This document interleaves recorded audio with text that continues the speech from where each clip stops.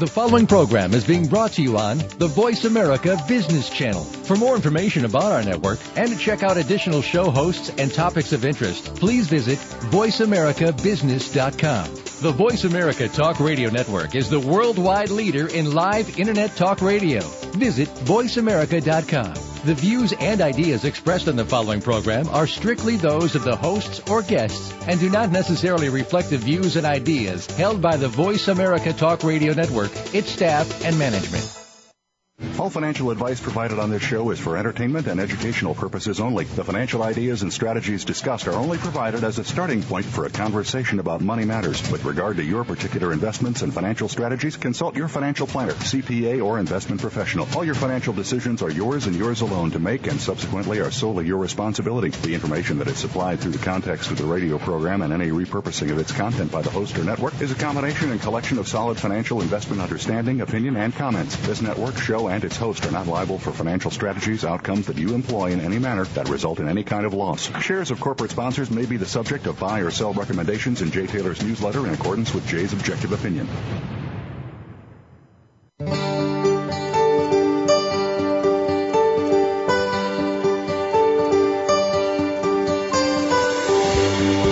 Welcome to Turning Hard Times into Good Times with your host, Jay Taylor. This hour will help investors fix issues and achieve personal gain. Now, here's your host, Jay Taylor. Welcome to Turning Hard Times into Good Times. I am your host, Jay Taylor. I'm also the author of a newsletter, Jay Taylor's Gold, Energy, and Tech Stocks, and my company, Taylor Hard Money Advisors, is in partnership with Chen Lin, who publishes What is Chen Buying and What is Chen Selling, and Roger Wiegand, who publishes Trader Tracks. And we do have a special introductory offer that we tell you about almost every week. Call Claudio Bossi in New York at 718-457-1426, 718-457-1426, or you can go to miningstocks.com and sign up directly for those special introductory offers, each one separately, I might add. And we would also like to remind you to go to jtaylormedia.com because that's where you can most easily access this show, all three newsletters, and everything else that yours truly is doing in the investment arena. Well, we want to thank our sponsors for making this show economically viable. For the first hour of today's show, they are American Manganese, Atocha Resources, Millrock Resources, Palanjo Exploration, American Bonanza, Brazil Resources, Helio Resources, Merrick's Gold, Metanor Resources, and Paramount Gold and Silver Corp. And we also want to thank each of you for listening to this show, making it the number one show on the Voice America Business Channel. And we thank each of you and wish all of you a happy new year as this new year, brand new year, gets underway. Well, from many years of investing in the mine exploration industry, I have seen many companies that have had their stocks raise, really take off, become what we call 10 baggers or more in many cases. But for every stock that registers a tenfold gain, there's probably 10 that lose money longer term.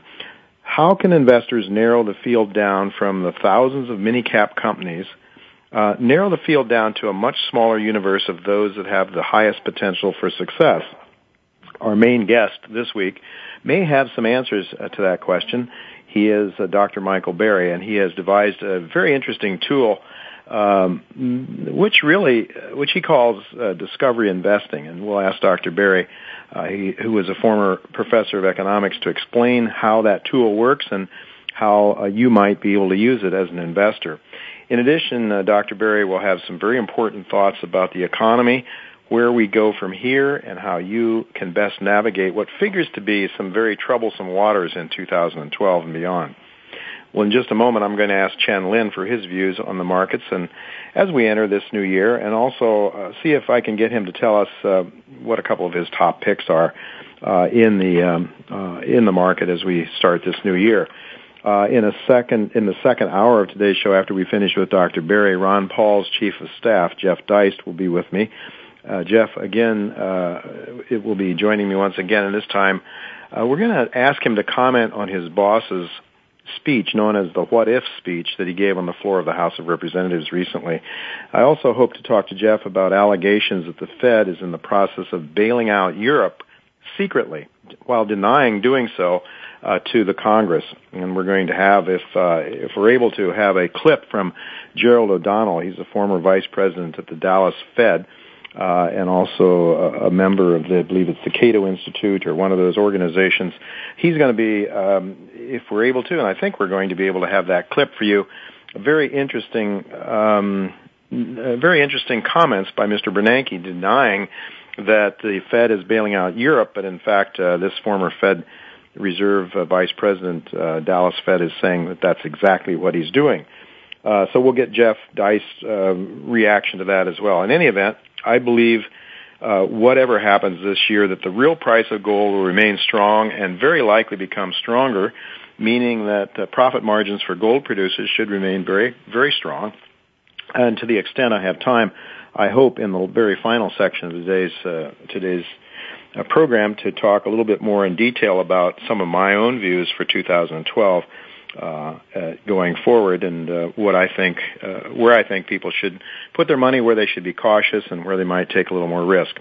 In any event, I always like to get the ideas of people that are that have different ideas than myself. I think it's always important to keep an open mind and to look to people who think differently. And my good friend Chen Lin is with me. Chen and I don't agree on many things. We're really good friends, but I think I certainly enjoy having Chen here because he provides a check against my views sometimes, and more often than not, Chen turns out to be right. Welcome, Chen. Thank you, Jay. Happy New Year to you and your family. Yeah, thank you. Now, Chen, how are you seeing the equity markets as we start this new year? Are you bullish, bearish, neutral, what? Well, I would say I'm cautiously optimistic, put it this way. So basically, we have a very rough year, 2011. You know, yes. It's almost as bad as 2008. Mm-hmm. I mean, the stock was down very, very significantly. Mm-hmm. But however, you know, we already down to this point, you know, versus the commodity itself. The commodity stock is extremely cheap, not just cheap, extremely cheap. They are back to 2008, 2009 level, mm-hmm. including gold stocks, gold mining stocks, including energy, oil, you know, mm-hmm. exploration stocks. Mm-hmm. So they're so cheap, so that's make me feel so very hopeful we'll have a good year here. Mm-hmm. Well, we could use one after last year, no doubt about it. I think in talking to you offline, you know, maybe last week or sometime as we neared the end of last year, you suggested that you were really quite bullish on oil, that you were, during the first 6 months of this year, the first half of this year, you might be inclined to weight your portfolio more towards oil and less towards gold. Did I hear you correctly on that? Oh, well, I wouldn't say less towards gold. My plan was to overweight energy, but I'm mm-hmm. holding my gold position. But gold stocks are so cheap; they're too cheap to sell. So I have no intention to reduce them. Mm-hmm. But I'm overweighting energy stocks for a couple of reasons. Because energy stock already down to 2008, 2009 level, not mm-hmm. the major one, but the juniors. Okay, mm-hmm. these exploration companies. Some are below cash. You know, that's you haven't seen that since 2008. So, and then they're pricing in maybe $40, maybe $30, $40 oil already, which is where oil was low in 2008. Okay, they're pricing in that, but oil is $100. Mm-hmm. That's a huge gap. Okay, that's a huge gap. Oil, and then the nice thing about energy company, they can immediately turn oil into cash flow. So they can use the cash flow to drill. They can do other things. So that's why I feel right now it's a unique opportunity for energy company, especially those oil and company, like oil and light sweet oil, those that can quickly sell and then turn into cash. All right. Well, I know that one of your favorite stocks is Mart Resources. Do I have that right? Yeah, that's my largest position, personal largest position, and it has been doing quite well in December of last year. So far, I'm still holding my positions and enjoying quite some gains. It's doubled in the past month. So yeah, I know that Mart has risen dramatically. It is one of my own personal largest holdings as well. There is some trepidation on the part of some people because of political risks, and I know that one of my subscribers wrote to me last week and suggested that he was going to sell out of Mart now because he read somewhere that there was some unrest, some Islamic unrest somewhere in the country. Do you know anything about that? Yeah, there are unrest. There are unrest everywhere. In Iraq, there's unrest. Worst case in Egypt now. Right now, there's unrest. Yeah. There's the unique thing about the Nigeria is the unrest in Muslim area, which is not the oil producing area. Mm-hmm. Oil producing is in the south, basically about 200, 300 miles away from those unrest areas. Uh-huh. So here in the south, Christian, dominant areas, and they're pretty close to the shore, so it's not a very long pipeline.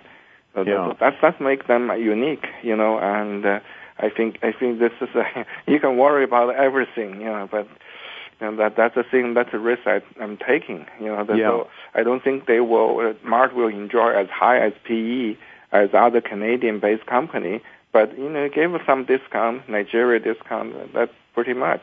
Nigeria right now is in better situation than a country like Yemen, right? It's probably better than Iraq. Mm-hmm. So, this is all relative. All these things are relative. Yeah, indeed. And of course, the price of the shares are, that risk is priced in as well.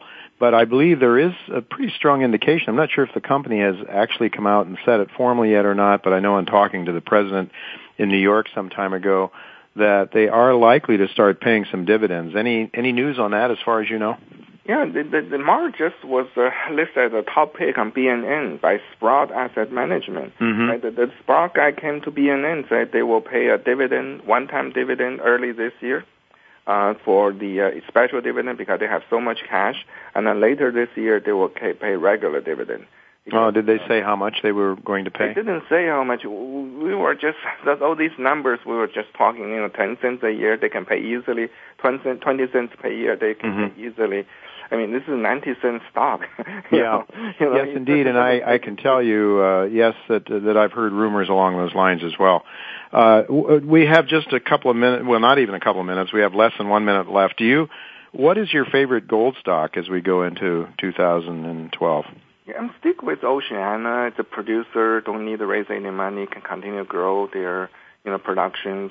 But there's many others. There's quite a few stocks I'm trying to research, try to focus in the first half of the year. See, there could be some very good, pick, very good stocks coming. I hope to get some, later this year. And probably my plan is to load up in the summer because usually summer is a very weak season for gold. Well, Chen, I certainly do appreciate your contribution to this show and also to my newsletter. And as a partner of yours, you being a partner of mine, I really appreciate. I can tell you this, and I'll tell our listeners this, that I just went over the results of my own private investing. I have two IRA accounts, and one of them I call my account, and the other is the Chen account. And the Chen account, which is just only things that Chen really likes a lot, and things that I also share in my that Chen likes, that particular account went up very dramatically last year. The one that was just the J account went down, kind of like the market did last year. So I think, you have been really good to me and to the people that listen to this show. Chen, I want to thank you so much for your thoughts and your ideas, and, well, we'll look forward to talking to you next week again. Folks, that's all the time we have for this segment, but don't go away. I'm going to be right back with Ron Perry. He's the treasurer of a very interesting company, Metanor Resources. They've been on this show before. They've had their difficulties. It looks to me like Metanor is getting its act together. At 30 cents a share, it may be well worth hanging around, so don't go away and listen to what Ron Perry has to say after we come back.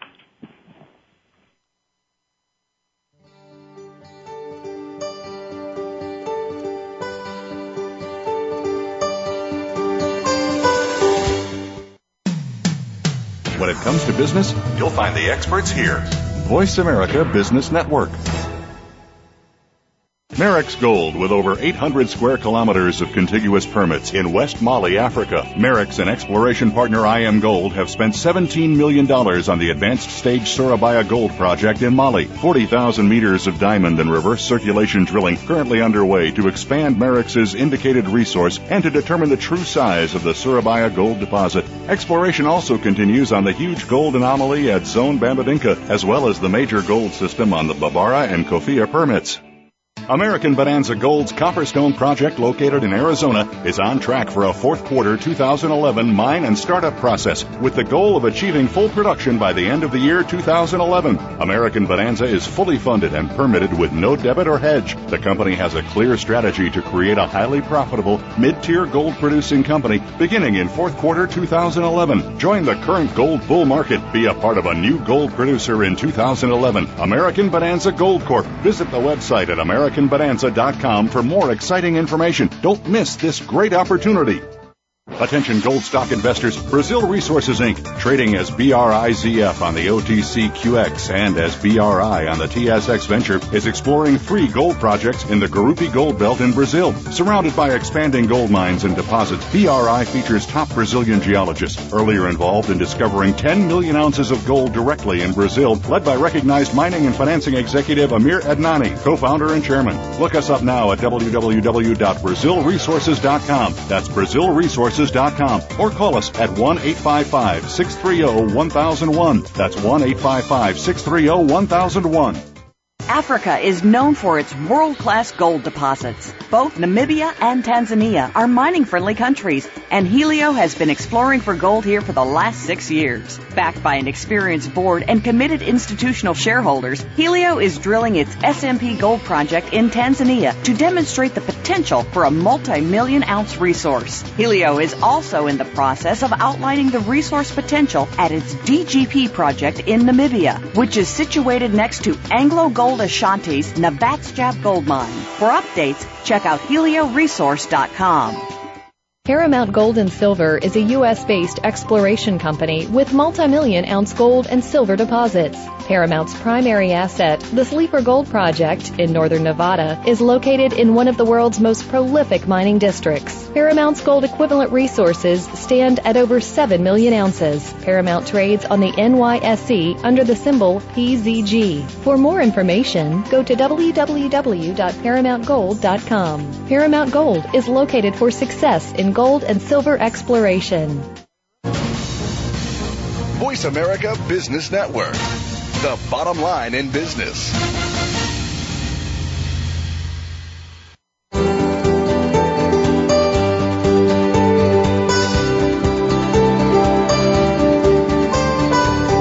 You're listening to Turning Hard Times into Good Times with your host, Jay Taylor. If you have a question or comment about today's show, Jay would love to hear from you at 1-866-472-5790. That's 1-866-472-5790. You can also send an email to questionsfortaylor@gmail.com. That's questions, the number 4, Taylor@gmail.com.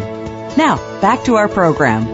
Welcome back to Turning Hard Times into Good Times. I'm your host, Jay Taylor. I'm really pleased to have with me once again Ron Perry. He's the treasurer and he's also a director of Metanor Resources. And for the sake of full disclosure, I should tell you that Metanor is a sponsor to this show, and it is also a recommendation in my newsletter.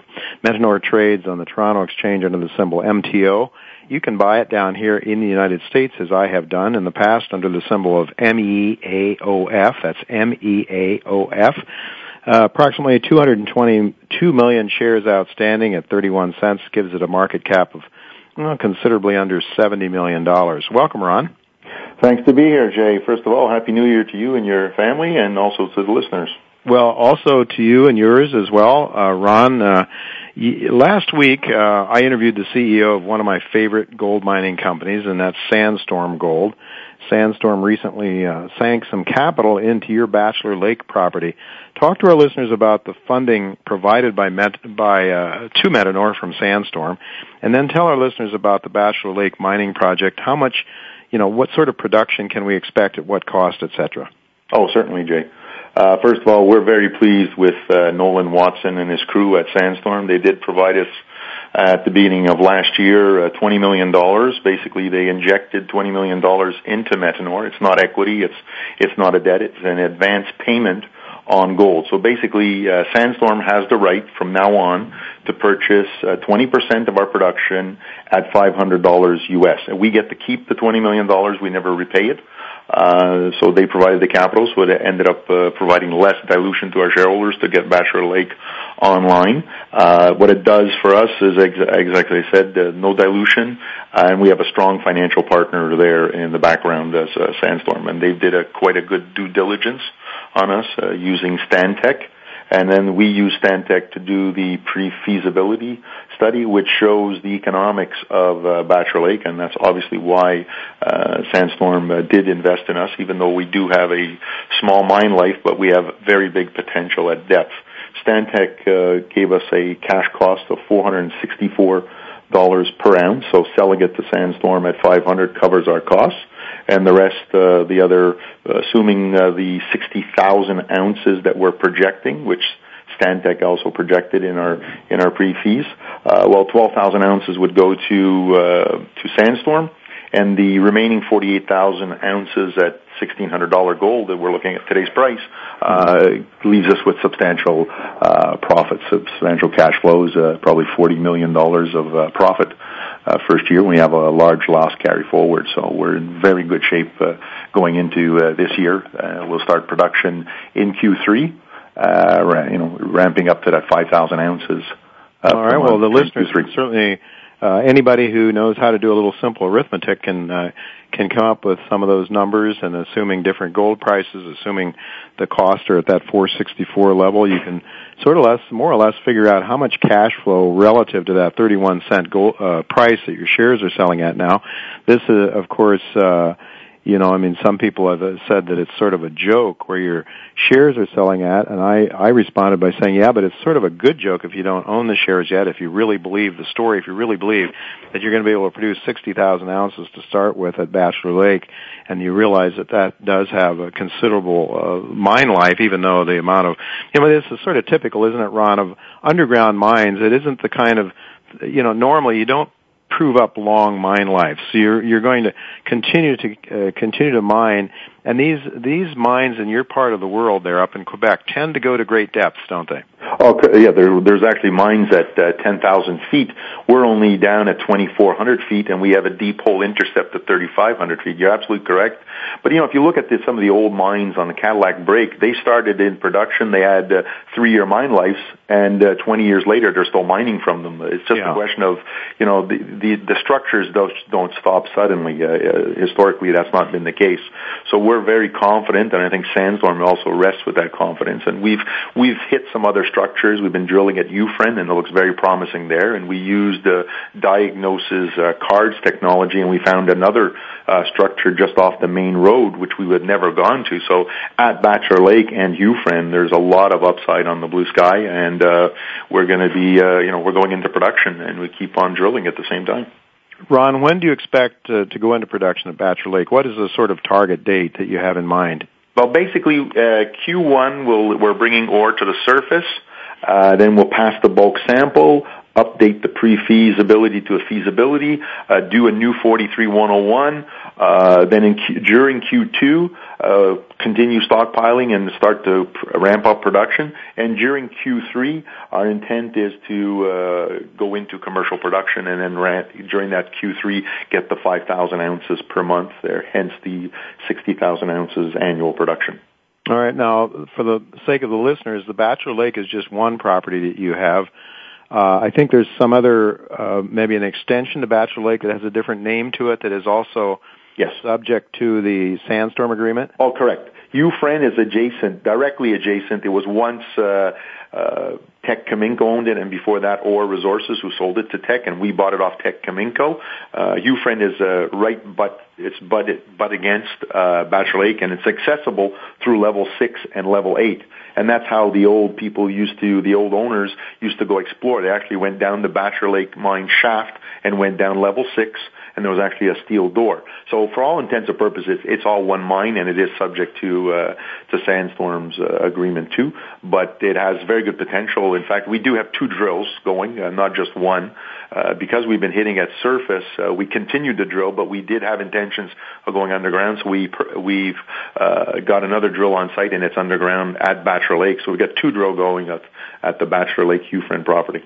Are there any resources from Ufren? Yes, there are. There's almost 100,000 ounces which was some of it was included in the calculation when we say Bachelor Lake has 310,000 ounces. We're also including a little bit of the Euphrend portion there too.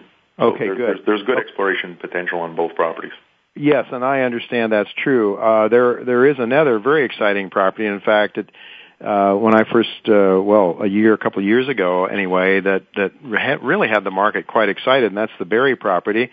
That's an open pit property, and the kind of target you can really probably prove up ounces much more quickly than you can an underground property, and that is not subject to the Sandstorm agreement. Talk to our listeners a little bit about the Barry property, and how many ounces are there now, and what is the potential going forward? Oh, certainly, Jay, with pleasure. The Barry property started out as a temporary asset where we purchased it. It had about 40,000 ounces of measured indicated, and we put it into production to give us cash flow, learning experience. During that time, the grade was around 3-4 grams when we started. That's what we purchased. But over time, as we mined it, the grade went down. So to compensate, we went from 450 short tons to 700 metric to 800 metric, and finally our mill capacity is at 1,200 metric tons per day.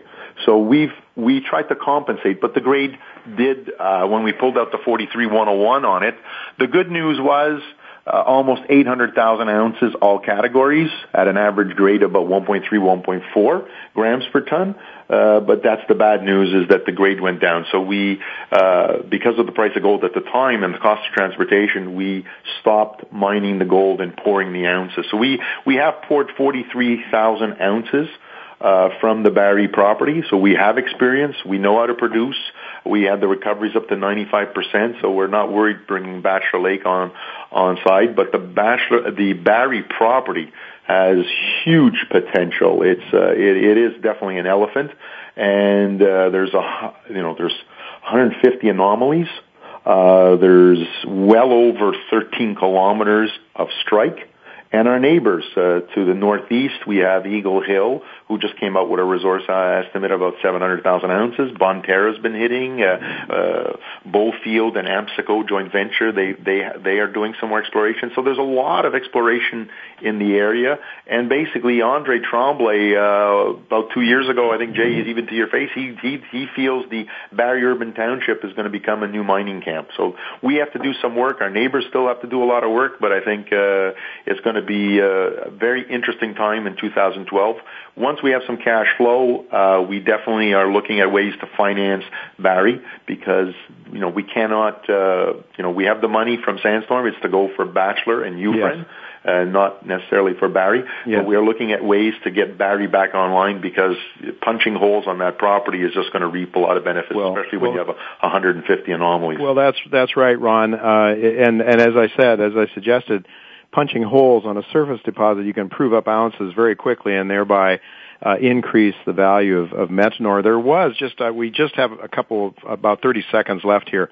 I have to ask you, there was also some notion, since you do have to haul the ore a good ways from the Barry deposit to the Bachelor Lake mill. There was some talk in the past about putting a concentration plant together at the Barry deposit and then shipping a concentrate down to your mill at Bachelor Lake. And given the fact that you're only, I think you're using 800 or planning to use 800 of the 1,200 ton capacity there, it would seem like you could really, the company as a whole could really ramp up fairly significantly doing that. Is that still something that management is considering? Oh, for sure. In the long term, obviously a concentrator is not a 99 cents item to purchase, so we definitely don't want to do dilution. But punching holes, getting the reserve up, then you can go bankable feasible, and there's no question that Metanor can be a 150,000 ounce producer quite quickly. But just quick for the listeners, we are doing internal studies right now, and we're looking at Barry maybe to bring it back online. With $1,600 gold, there may be some money on the table. It won't be as profitable as Bachelor, but I have that excess capacity, and I might as well make some money with it. So we are just studying the economics of getting a couple of trucks loader, dynamite, and opening up the camp, and we're back into production because $1,200, $1,100 and $1,600 gold now is a lot different. Okay, Ron. Well, I'd love to have you keep talking, but we do have to go to break now. We're out of time for this segment. Thank you. It's very, very good. Very good to listen to your story. Your website is what? www.metanor.ca. Metanor.ca. That's METANOR.ca. Thanks, Ron. Very good to have you. Thank you very much, and Happy New Year again. Soon. Folks, don't go away. We're going to be right back with our main guest today, Dr. Michael Berry.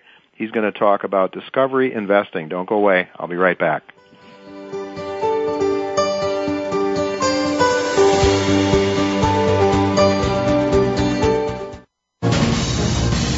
Voice America Business Network, the bottom line in business. Merrick's Gold, with over 800 square kilometers of contiguous permits in West Mali, Africa. Merrick's and exploration partner IM Gold have spent $17 million on the advanced stage Surabaya Gold project in Mali. 40,000 meters of diamond and reverse circulation drilling currently underway to expand Merrick's indicated resource and to determine the true size of the Surabaya Gold deposit. Exploration also continues on the huge gold anomaly at Zone Bambadinka, as well as the major gold system on the Babara and Kofia permits. American Bonanza Gold's Copperstone project, located in Arizona, is on track for a fourth quarter 2011 mine and startup process, with the goal of achieving full production by the end of the year 2011. American Bonanza is fully funded and permitted with no debit or hedge. The company has a clear strategy to create a highly profitable, mid-tier gold-producing company beginning in fourth quarter 2011. Join the current gold bull market. Be a part of a new gold producer in 2011. American Bonanza Gold Corp. Visit the website at AmericanBonanza.com for more exciting information. Don't miss this great opportunity.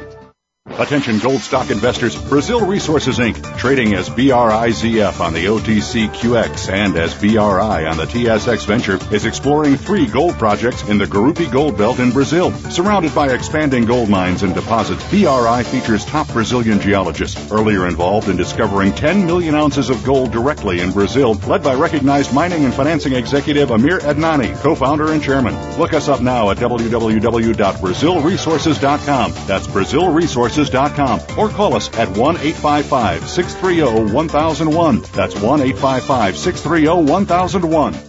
Africa is known for its world-class gold deposits. Both Namibia and Tanzania are mining-friendly countries, and Helio has been exploring for gold here for the last 6 years. Backed by an experienced board and committed institutional shareholders, Helio is drilling its SMP Gold project in Tanzania to demonstrate the potential for a multi-million-ounce resource. Helio is also in the process of outlining the resource potential at its DGP project in Namibia, which is situated next to Anglo Gold Ashanti's Nabatskap Gold Mine. For updates, check out HelioResource.com. Paramount Gold and Silver is a U.S.-based exploration company with multi-million-ounce gold and silver deposits. Paramount's primary asset, the Sleeper Gold Project in northern Nevada, is located in one of the world's most prolific mining districts. Paramount's gold equivalent resources stand at over 7 million ounces. Paramount trades on the NYSE under the symbol PZG. For more information, go to www.paramountgold.com. Paramount Gold is located for success in gold and silver exploration. Want to know more about how you can turn financial losses from the most devastating stock market and economic decline since the 1930s into wealth and prosperity? A successful strategy for dealing with adversity requires a proper diagnosis of the causes and solutions to underlying problems. By applying rarely taught Austrian economic theory to policies implemented by our policymakers, Jay Taylor has been able to triple the value of his model portfolio since 2000, while the stock market has been in the worst bear market in decades. At miningstocks.com, Jay and his associates provide a framework for turning the pains of the current bear market and recession into investment gains. Jay is a frequent radio and TV guest and speaker at investment conferences where he shares his highly profitable Austrian economic insights at a time when most people are seeing their 401ks become 201ks or worse. He is available to share his rare profit-making insights via radio, TV, and public speaking engagements. To profit from Jay's insights, call 718-457-1426 or visit miningstocks.com to subscribe to his profitable newsletters. Voice America Business Network, the bottom line in business.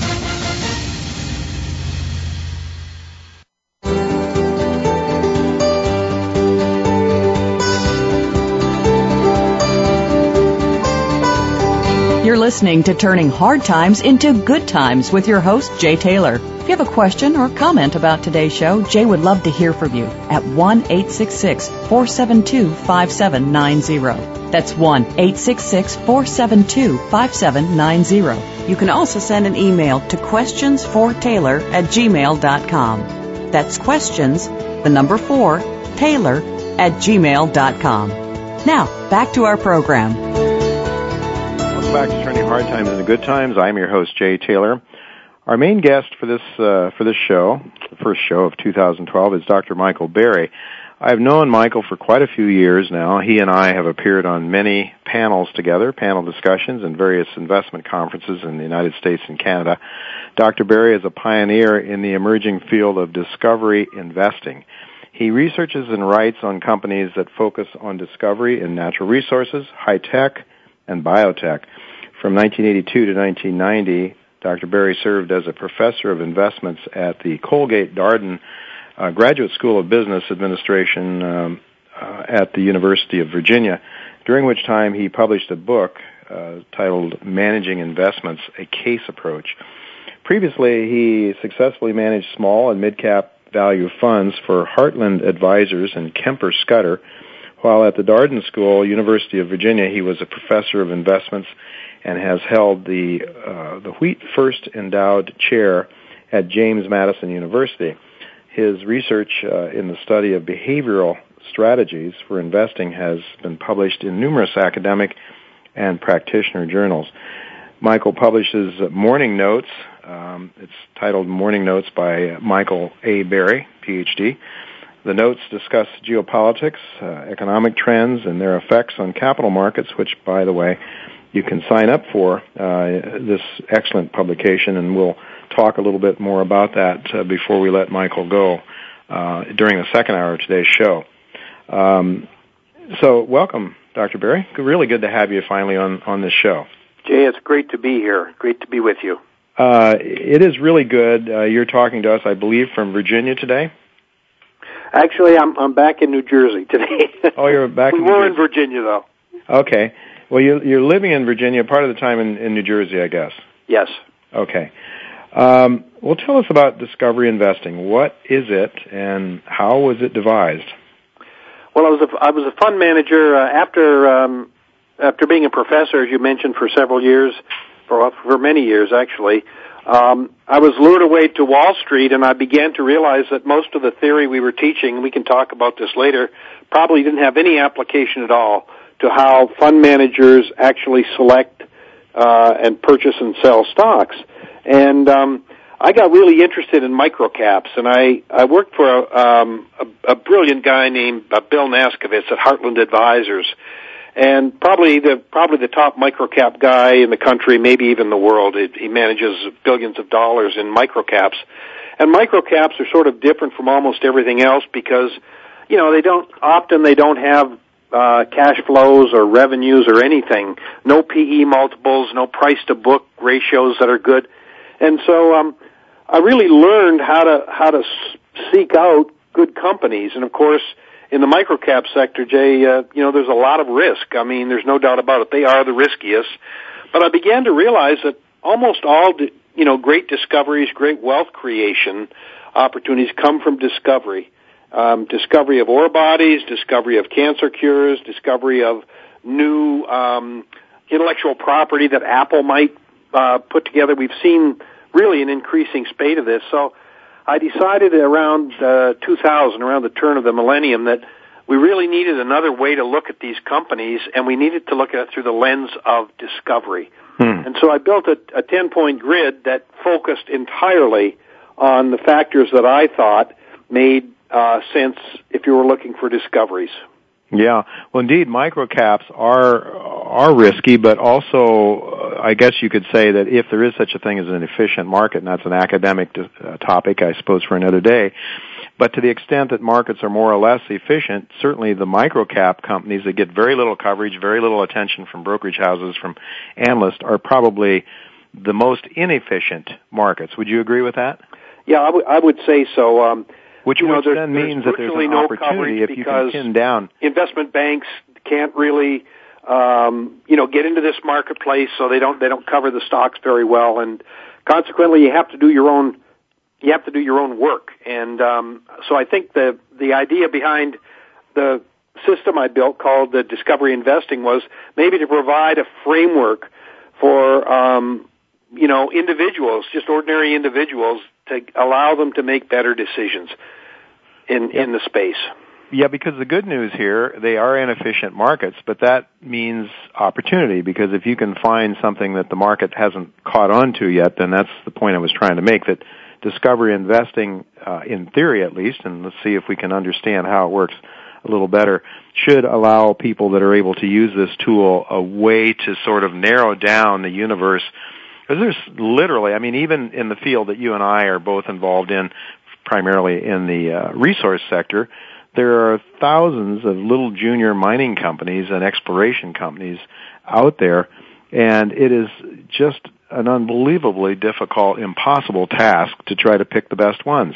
So I'm really all ears here, Dr. Berry, to try to understand myself for my own use, for the use of my subscribers and for our listeners. Talk to us about it. How does it work? You say it's a mathematical model in part. I know it has, you just mentioned, it has 10 different variables.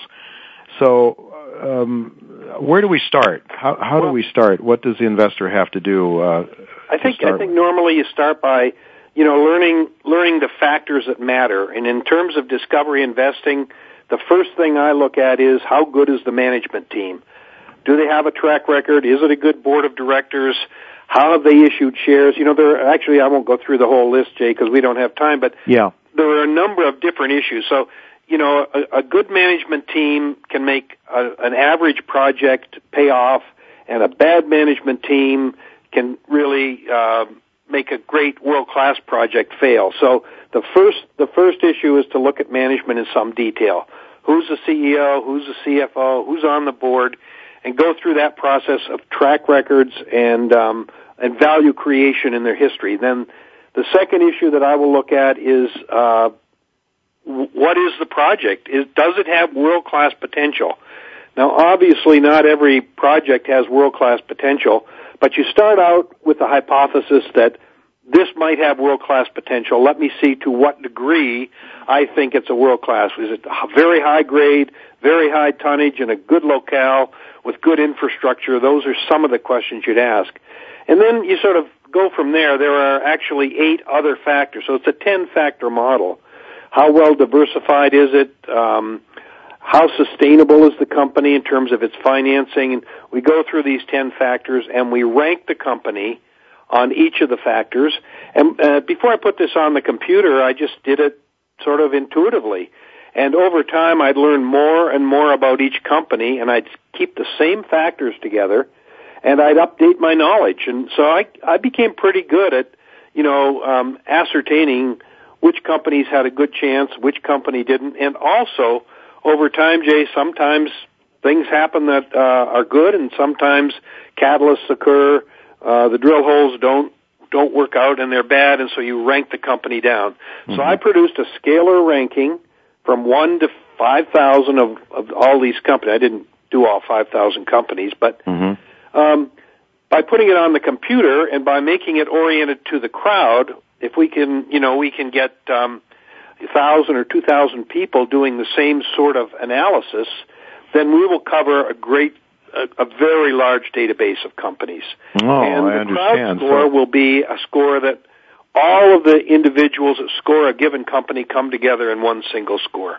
I see. So the model should get better if it gets more popular. That is, there'll be more people that provide input to it. Is that right? Yeah, I think that's yes, that's absolutely right. And the bottom line is the crowd score might have 5 or 6 people scoring Revette Minerals, for example, initially, and then after 6 months or a year, there might be 20 or 30 people scoring the company. So, right. you know, pretty soon your scores begin to make sense. They become relevant, and over time you really start to focus in on the companies. And the other issue, Jay, is that there's really 3 categories. There are incubator companies, and these are the riskiest, early on companies that haven't made discoveries yet, but you have hope.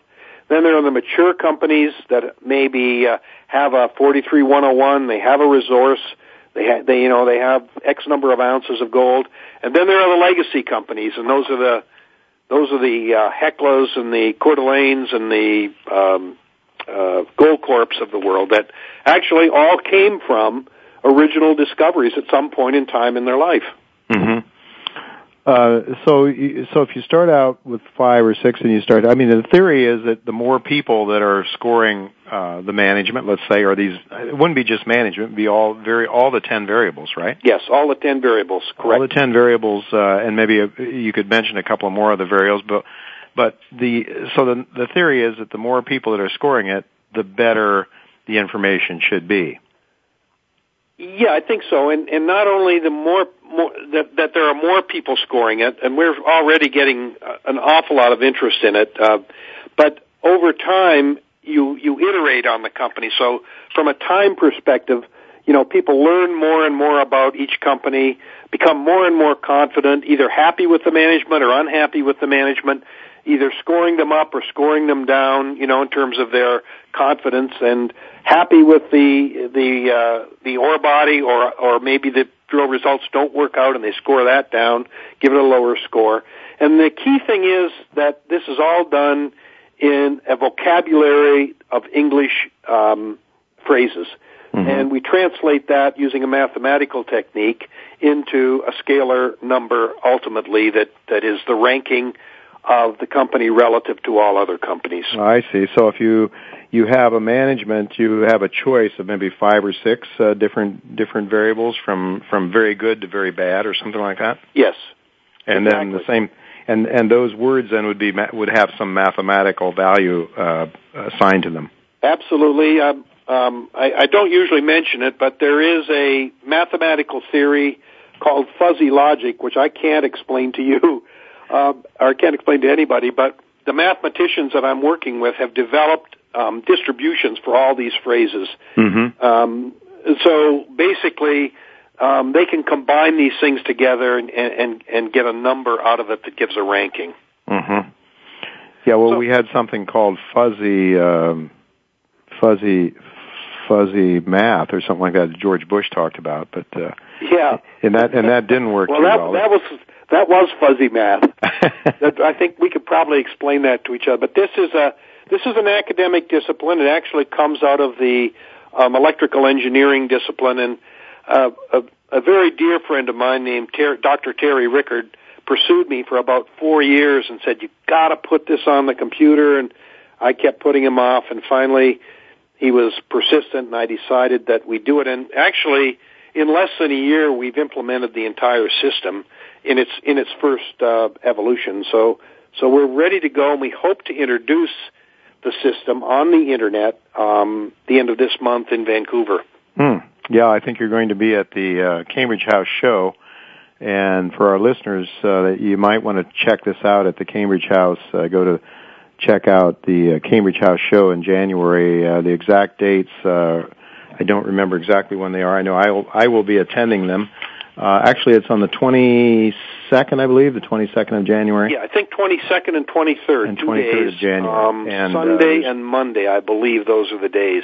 There's going to be some great things going on there. I know you alerted me, actually, to a debate that's going to go on. I want to ask you later in the discussion, perhaps in the next hour, about some of the global risks in the economic system, and I want to talk to you about China. But I know there's going to be a wonderful debate up there by a Chinese fellow. I think Gordon Chang is going to take a bearish position on China, with Frank Holmes, you mentioned, is going to take a bullish position. Supposedly a debate or discussion or two sides of that. So that should be very, very interesting. A lot of reasons to go, not the least of which will be the uncovering of the discovery method. You mentioned management. There are a whole lot of other variables. Investor sentiment is one I see as I look at the schematic here. Yes. Company diversification. Could you talk about those, perhaps? Yeah. Well, basically, I learned contrarian investing, and so many times when you look at these little companies, they get really beaten up. In fact, we're in a market now where probably the majority of companies, Jay, that you and I follow, have been beaten up by the market. They're very cheap. Absolutely. And so one of the factors that we looked at is the degree of contrarianness, if you will. How undervalued is this thing, and should it be? And so we spend a lot of time, and that becomes an important factor in a time frame like this where a lot of these companies have lost 50% of their value. I mean, it's really been unnerving, to say the least. But there are some great buys out there. So one of the factors is the degree of contrarian nature of a company. How undervalued is it? And by the same token, in different markets, how overvalued is it?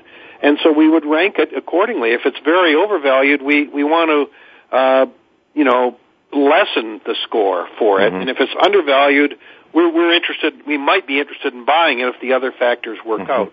We look for companies that have diversification in projects, but diversification can be a two-edged sword. Sure. Some of these little companies take on so many projects, thinking that it's going to be positive, and they end up losing focus, can't finance them, and so untoward things can happen there. Sentiment is extremely important. I think my factor 10 is about investor sentiment, because in discovery you can wait years before things happen. They don't always happen immediately, and sometimes people get tired and they sell at the wrong time. And so there's this idea that you really want to check out your own sentiment about a company. Are you being rational about it, or are you angry, and are you upset, and are you likely to throw the towel in just at a time when you shouldn't? We look at red flag items, like one of the factors is degree of interfacing with stakeholders. If you call the company, can you get somebody? Do they do quarterly conference calls, or how frequently do they communicate? What are their relationships with local people and with their customers? And so that's another factor that we think is extremely important from the viewpoint of keeping investors interested in the company. Yeah. We look at control. So often, another factor is control. How much dilution is there going to be in the stock? How often are they going to have to issue shares, and will they end up only owning 40% of it rather than 51 or 61 or 100% of the project? So, there's quite a wide range of factors that cover, I think, a great deal of the important issues that you'd have to deal with in a forward-looking way, looking forward. And I came upon this because, as a former academic, we always used historical data. Right. And first of all, there's not a lot of historical data for some of these companies. And secondly, historical data has almost nothing to do, in my opinion anyways, with what goes on, what will go on in the future for many of these companies. Yeah, especially their cutting-edge new technology companies, or companies that are discovering, that are really using science to discover things. That holds true in the biotech area that you're involved in as much, and it also holds true in the geoscience area that you are also involved in. I notice you also look at cycles. I mean, I'm thinking cycles in the mining business for sure. Yes. I think we're in a bull market of a lifetime for gold, and possibly for some of the other commodities, although I'm more firm on gold.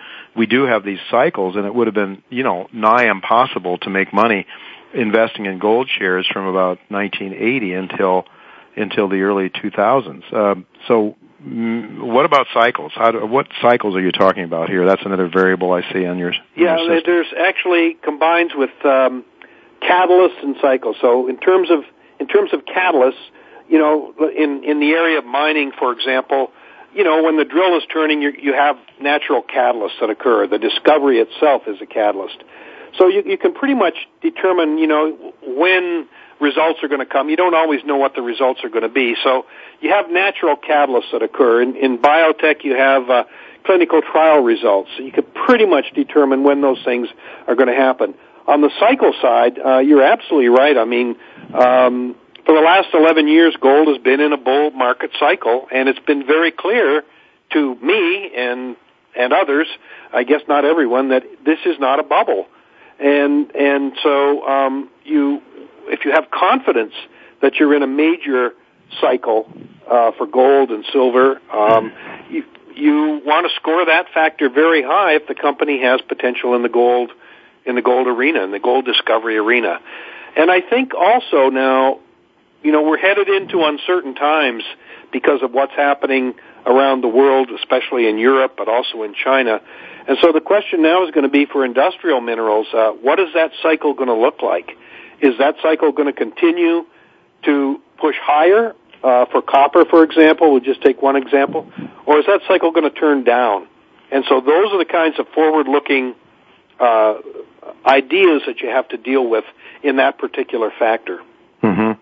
Well, those are some of the topics I hope to talk to you about in the next hour after we take a break. In a couple of minutes from now, we're going to have to go to a commercial break. But also, you're talking about these various variables, and as the share prices move up, maybe it becomes less advantageous. You want to take some money off the table, sell out, and look for some other opportunity, some undervalued asset according to your model here.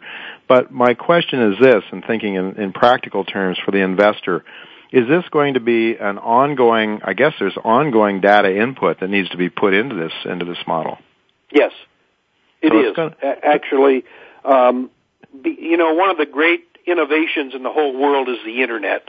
And if we didn't have the Internet, this model would be so much less powerful. Mm-hmm. But now we have it on a server. It's up and running now in beta test, and we're allowing selective use of it. Mm-hmm. So we would expect to have perhaps within a year or two several thousand users of this, mm-hmm. and the ongoing information input will be just that. So. Mm-hmm. What you're going to look for is increases in ranking and decreases in ranking. There are trading strategies, I think, that will naturally flow out of this system. Mm-hmm. If a company moves from being ranked in the bottom decile to the top decile, then you're going to want to own that, and you're probably going to be able to own it before the price moves. So. Those are the things that we're looking for. And we think having a crowd score is a very, very powerful part of the whole product. And it's a result of the fact that we've got the Internet and so we've got access to a virtually unlimited number of users. Sure. I'm wondering, though, we only have about a minute before we go to break here, but I'm wondering, with respect to the crowd score, if there might not be a lot of lazy participants. I mean, I'm thinking, I guess I'm probably speaking for myself, Dr. Berry. I would like to have an easy ride. I'd like to work 9 to 5, get out of here and go play. I don't play golf. I'd probably like to go watch a movie or something rather than work long hours. So what is the danger? What is the risk here of people sitting back and saying, I'll just let other people do the work and I'll say whatever the crowd has to say, I'll accept their answer? Yeah, and that is probably a facility of the system. If you go through to rank these 10 factors that we just discussed, and you say, "Gee, I don't have any idea on whether there are catalysts or cycles. I don't know that. I'll take the crowd score." So you can take the crowd score, and that provides that. And I think my experience, Jay, has been that the people that get really involved with this, whether they're analysts on Wall Street or whether it's mom and pop, and they're really, really interested in these companies. I think there are a lot of them. I think they pay a lot of attention to their stocks, and I think they'll be in here updating their portfolios pretty frequently. Oh, very good, very good. Well, we're going to come back. I've got a question or two to ask you about about your model, and then I want to get on to some macroeconomic issues. So don't go away, folks. I'm going to be right back with Dr. Berry right after the break.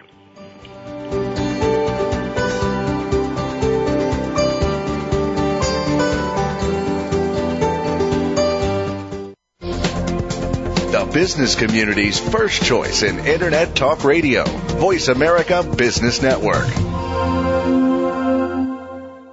Merrick's Gold, with over 800 square kilometers of contiguous permits in West Mali, Africa. Merrick's and exploration partner IM Gold have spent $17 million on the advanced stage Surabaya Gold project in Mali. 40,000 meters of diamond and reverse circulation drilling currently underway to expand Merrick's indicated resource and to determine the true size of the Surabaya Gold deposit. Exploration also continues on the huge gold anomaly at Zone Bambadinka, as well as the major gold system on the Babara and Kofia permits.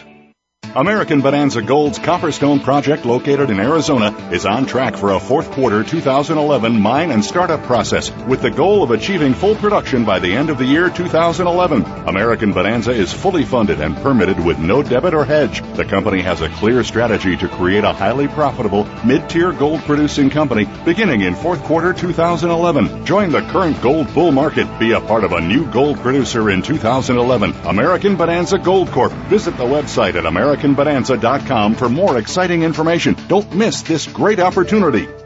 Attention gold stock investors, Brazil Resources Inc., trading as BRIZF on the OTCQX and as BRI on the TSX Venture, is exploring 3 gold projects in the Gurupi Gold Belt in Brazil. Surrounded by expanding gold mines and deposits, BRI features top Brazilian geologists, earlier involved in discovering 10 million ounces of gold directly in Brazil, led by recognized mining and financing executive Amir Adnani, co-founder and chairman. Look us up now at www.brazilresources.com. That's BrazilResources.com.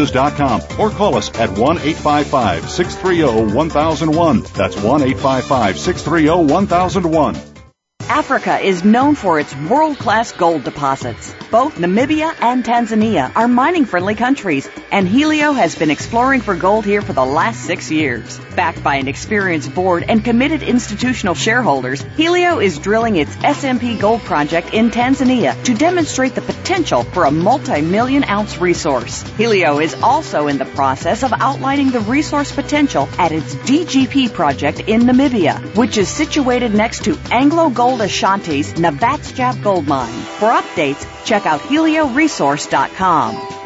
Paramount Gold and Silver is a U.S.-based exploration company with multi-million-ounce gold and silver deposits. Paramount's primary asset, the Sleeper Gold Project in northern Nevada, is located in one of the world's most prolific mining districts. Paramount's gold equivalent resources stand at over 7 million ounces. Paramount trades on the NYSE under the symbol PZG. For more information, go to www.paramountgold.com. Paramount Gold is located for success in gold and silver exploration. Want to know more about how you can turn financial losses from the most devastating stock market and economic decline since the 1930s into wealth and prosperity? A successful strategy for dealing with adversity requires a proper diagnosis of the causes and solutions to underlying problems.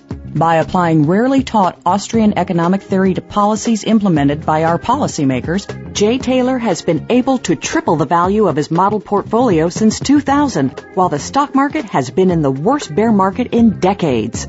At miningstocks.com, Jay and his associates provide a framework for turning the pains of the current bear market and recession into investment gains. Jay is a frequent radio and TV guest and speaker at investment conferences where he shares his highly profitable Austrian economic insights at a time when most people are seeing their 401ks become 201ks or worse.